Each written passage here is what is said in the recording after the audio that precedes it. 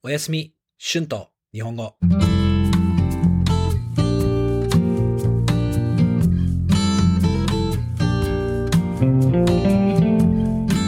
皆さんこんばんは。日本語教師の春です。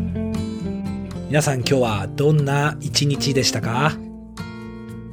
皆さんの週末はどうでしたか？やっとクライストチャーチに着きましたよ。はい、本当に疲れましたね。ロードトリップからネルソンに帰ってからずっと忙しかったですね。クライストチャーチの家を探したり、荷物を整理したりして忙しかったです。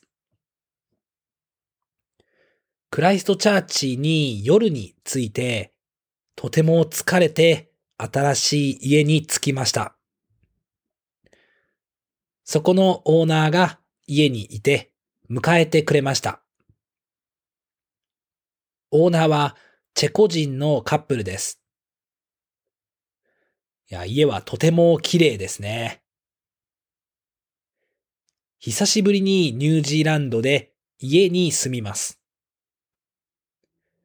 前はホステルに住んでいましたから、家に住むともっとプライバシーがあっていいですね。あと、食器洗い機もあります。リビングには大きいテレビがあって、ネットフリックスとディズニープラスを見ることができます。キッチンも大きくて使いやすそうです。部屋の中には大きいベッドがあります。今までは小さいベッドに他のルームメイトと寝ていたので、今はもっと快適に寝られますね。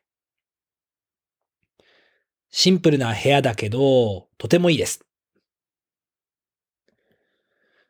あと、この家には猫もいます。本当に可愛い猫ですよ。前に泊まっていたホステルにも猫がいましたね。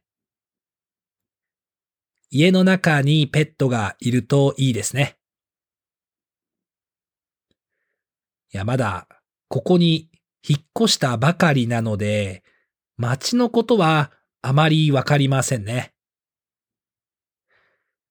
ここに来てから天気もあまり良くなかったので、ずっと家にいました。でも家は本当に快適なのでいいですね。前のホステルの生活に、慣れていたので、新しい生活の変化は楽しいですね。はい、そうですね。はい。クライストチャーチで新しいジムにも通い始めました。ジムも前のジムより大きくて、違う場所で運動するのは新鮮で楽しいですね。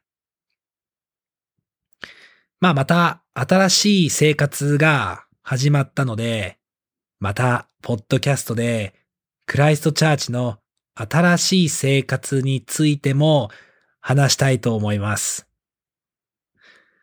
では皆さん、また、次のエピソードで会いましょう。じゃあね。おやすみ。Tonight's words and phrases. 着く to arrive. 整理する to organize. 迎える to welcome. 食器洗い機 dishwasher. 引っ越す to move. 快適 comfortable.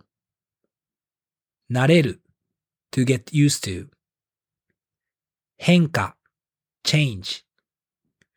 通う to commute. 新鮮 fresh.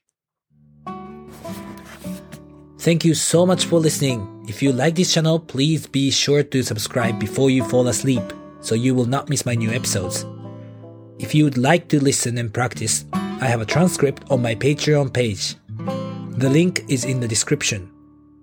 There you'll be able to find the transcript for my other podcast, Japanese with Shun, as well. Thank you so much for your support, and have a great night. おやすみ。